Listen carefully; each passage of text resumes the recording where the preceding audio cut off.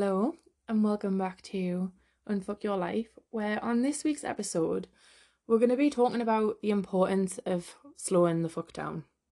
And this is actually off the back of a personal experience I've had over the past couple of weeks, where essentially I've been forced to, because I've been really fucking ill with a throat infection. I used to get things like tonsillitis and that a lot when I was younger, but I don't think I've ever been this ill. And for about a week now, I haven't been able to leave the house. And I noticed that I was getting really frustrated with myself about that fact. Probably something to do with the fact that we live in an era where people expect things immediately. People expect to get responses from you straight away. Work expects you to have completed things ahead of deadline. Personal goals you expect to do in quick time. And we've all got responsibilities that we want to uphold. Not only do we want to uphold them, we want to make sure that we're doing them to the best of our ability, to a high quality, a high standard, no mistakes, nothing going wrong. Sometimes that quality is lacking and we can make, leeway for that. But one thing we seem to struggle with in society is absence. So when people literally can't do anything. So this week I haven't been able to work. I haven't been able to keep in touch with people in the way that I normally would. I haven't even been able to work on my coaching business, which is something that started me panicking. And when I noticed this, I sat and thought about it for a bit and realised that the reason I was panicking about it wasn't because I thought that I should be doing X, Y, and Z and that I should make sure that I'm completing something by a particular time. It was because I was worried that other people were going to be thinking that. And that idea that who I should be isn't who I'm being right now, who I should be according to society. Because what seems to be expected of us is that we're productive, that we're on time, that we're reliable and consistent. And sometimes you just can't. You can't do that. But when we can't, when we have to step outside of the norm because of illness, because of other commitments, because of just not feeling right in our own minds, it gets judged, or there's an element of society that seems to place judgment on it. And so the time that we have stepped away or taken out, where, we need to focus on other things or recover from illness or whatever else, we spend part of that time actually worrying about the fact that we're not being productive, which further hinders our ability to recover or to do whatever else we're needing to spend our time doing. So for some people, actually taking that time out is less productive for them in getting done what they need to do than actually just continuing as normal at lightning speed. The difficulty here is we don't know when to stop, right? We don't know when to slow the fuck down, really slow down. And that's not just taking a 20-minute break and, taking some time out and going for a walk around the block. Actually changing gear, right? And where you would normally do 50 things a day, doing 2 things a day instead and just doing them as well as you can. I was having a conversation with someone a little while ago actually, and I was talking about this with them. They'd experienced something similar, I suppose, to what I'm going through at the minute. And they were talking about their business and how they felt like they wanted to get this done and that done and everything was getting on top of them. And, they had this never-ending list of things to do. And I remember saying to them, okay, what would happen though if you were ill? And there was silence on the other end of the line for a minute. And they were like, well, what do you mean? And I said, well, if I take you out of the equation and say that you physically cannot do this job right now, how would it get done? Who in your life would have to pick up the slack, or who in your job would have to contribute to your role? Who in your life would have to do something in order to get those things completed so that the world keeps turning? And we discussed that for a bit. And I said, right, take those people away. If they don't exist, does the world stop turning if those things don't get done? And the answer usually is no. There are some things that we have to make sure we do. But in times of dire need, there's always someone in our lives that can actually help us complete that or make sure that we're not going to struggle because of it not getting done. Now, slowing down doesn't actually just give you the physical and mental break that you need from tasks or from responsibility or from stress. It also gives you clarity and perspective because you can see things from a different light when you're not actually in the midst of it. You're not running at 100 miles an hour trying to do tasks and get them done as quickly as you can to the best of your ability and then moving on to the next thing. You're actually given more reflection time because you aren't going at the same pace.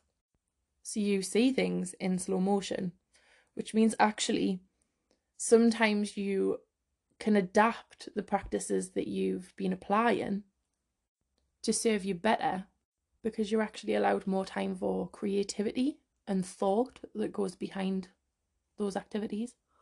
For example, this week I've noticed a lot of my own inefficiencies because I've had this time to slow down and actually think, evaluate the different things that I've been doing so far in my coaching business, for example. With this clarity and perspective comes better preparation in terms of how you're able to communicate with other people around the tasks and things that need to get done on a day-to-day basis. Because when you understand more about what needs to be done, you can articulate it to other people even better. And when that communication's smoother, you actually trust those individuals to understand the task more so that if this ever happens in future, they've got that credibility, they've got that respect from you in order to be able to do it without your presence. And longer term, you can actually let go of the responsibility of some of those tasks, or at least the direct link to those tasks, which is scary in some ways, but actually quite necessary in a lot of people's lives. We have a lot of control in our lives. We've got a lot of things that we do on a day-to-day basis that me, myself, and I looks after. And that's great because it means that you've got, this independence, this ability to look after yourself. But if things go tits up, which, let's be honest, they do, and they can, and they will, the more people in your circle, in your tribe, in your life that you have around you that understand the inner workings of how things go for you, the stronger of a safety net you've got in a scenario where you have to step back. And this goes two ways. There'll be people in your life who also need you to understand things about the ways that they work, the things that they need to get done, so that if they ever struggle or need a bit of time off or need to slow down, you can be there for them. Do you know what? Another benefit as well of slowing down is removing this stigma around productivity it can be quite toxic because, yes, you need to be productive, you need to get things done, but working full steam ahead with very little regard to the impact on relationships and the people that you care about in your life, it's fucking horrendous, really. You see marriages break down, you see friendships break down, you see businesses break down based on people's inability to see beyond the basic measurement of success. So if someone sees success as just getting something done, regardless of the consequences on the route to that, then you're going to have fuck-ups, you're going to have failures of a larger form. It's just that those fuck-ups and failures might not be glaringly obvious to begin with.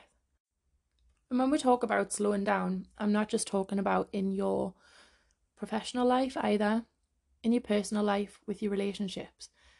Things can go so fast and we place a lot of pressure on ourselves to make sure that we're keeping in touch with people, to make sure that this and that is done by a particular time. But, me pal, you've only got 24 hours in a day, and most of those you're not even awake, because you've got the time you sleep, and you've got the time that you do the mundane tasks that you're daydreaming through. Then you've got the time which actually you can use to be productive. But allowing yourself a bit of space and time to slow, to let a couple of things go, is an amazing opportunity for you to actually spot the places in your life where you may be going too fast, making too many mistakes, not thinking about things enough. Because yes, there's a lot to be said for taking action, but if you take action mindlessly and without intention and without thought, then you're going to fuck up. You need to use your intuition, you need to use your cognition, you need to use your emotions in combination to try and come to a conclusion of what's best to do. And slowing down allows you the time you need to do that. So, thinking about how you can slow down then, because in today's society, it's pretty fucking hard because you've got lots of things to do every day. You've got places to be, you've got people to meet up with, you've got tasks that you know you've got to get done. So what is the way around that? Now, my slowing down was kind of enforced by illness, so I couldn't really do much about it. It wasn't exactly like I sat down and planned it in for the week. But if you're listening to this and you think, do you know what? Actually, I do need to slow down.